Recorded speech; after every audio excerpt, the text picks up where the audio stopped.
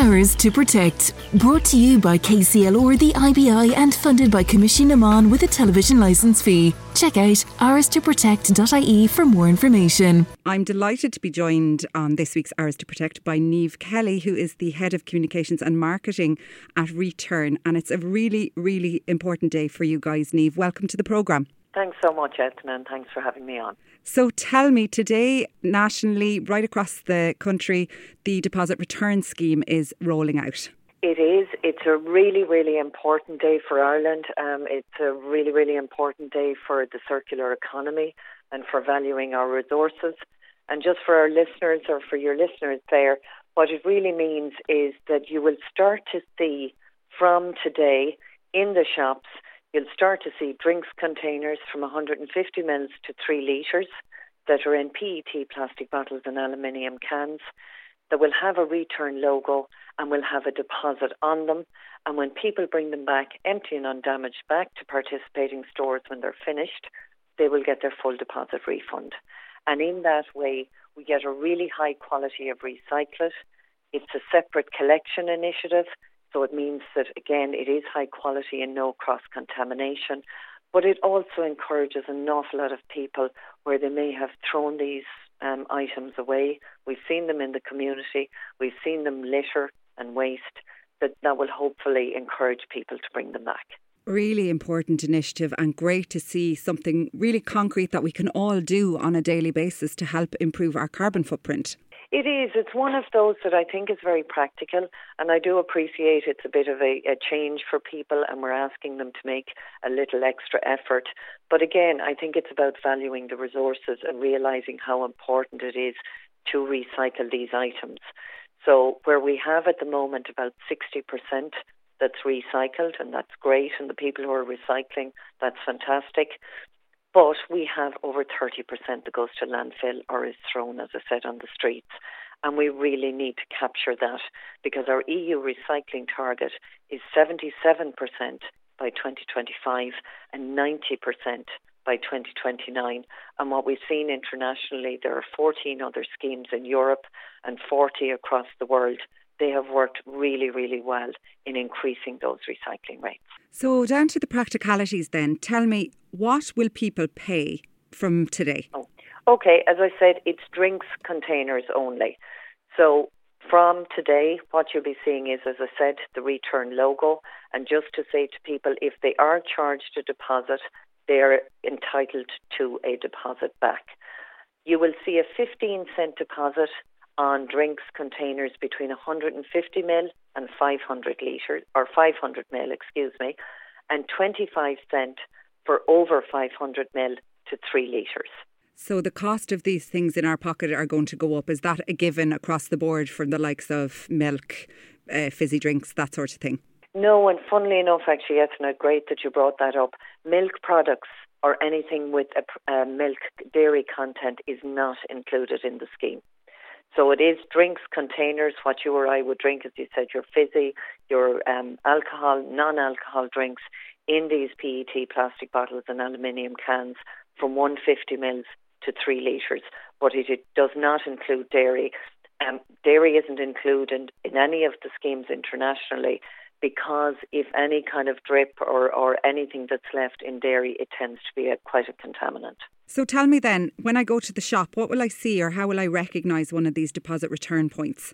The deposit return points, the retailers have a few different options for this scheme. So the smaller retailers have an option of applying for a take-back exemption. So that's the first thing to say. If you're under 250 square metres, a retailer can apply for a take-back exemption. And if this is granted, they don't have to take back the plastic bottles and cans over the counter, or they don't have to take them back at all.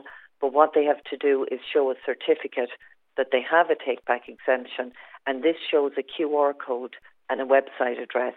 So for any consumer going into a shop, they can actually go into that QR code, scan it, or go onto the website and see the nearest deposit return point. And then for other retailers, they have two options.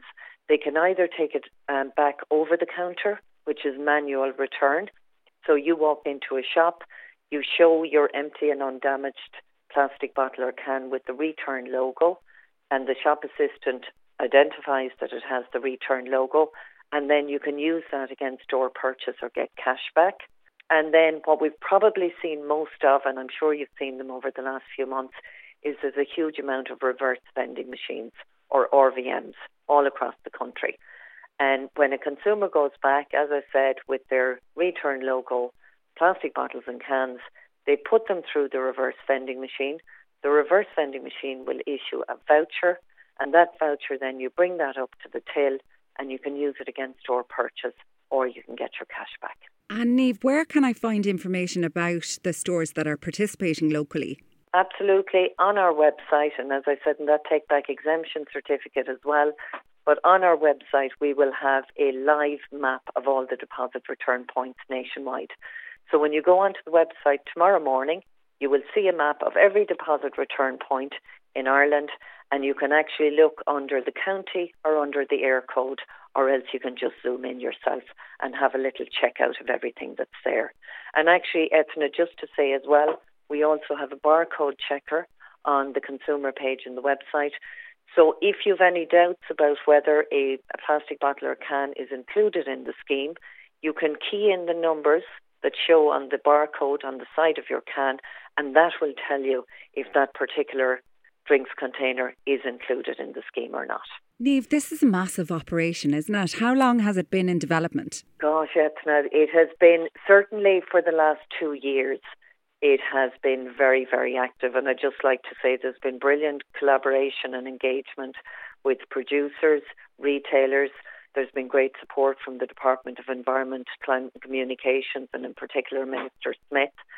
But it's been a really, really good collaborative joint effort between all of these stakeholders to get it up and running, because as you rightly said, it is a huge operation. So it's a really wonderful day to actually get to this point, and I'd just like to say thank you to everybody involved, because it has been a huge body of work to get to this point. Are you optimistic that people are going to get on board? I really am, Ethna. I think we've done research at the start of the year, which we had done, let's say, a year ago, and over 80% of people support the introduction of the scheme.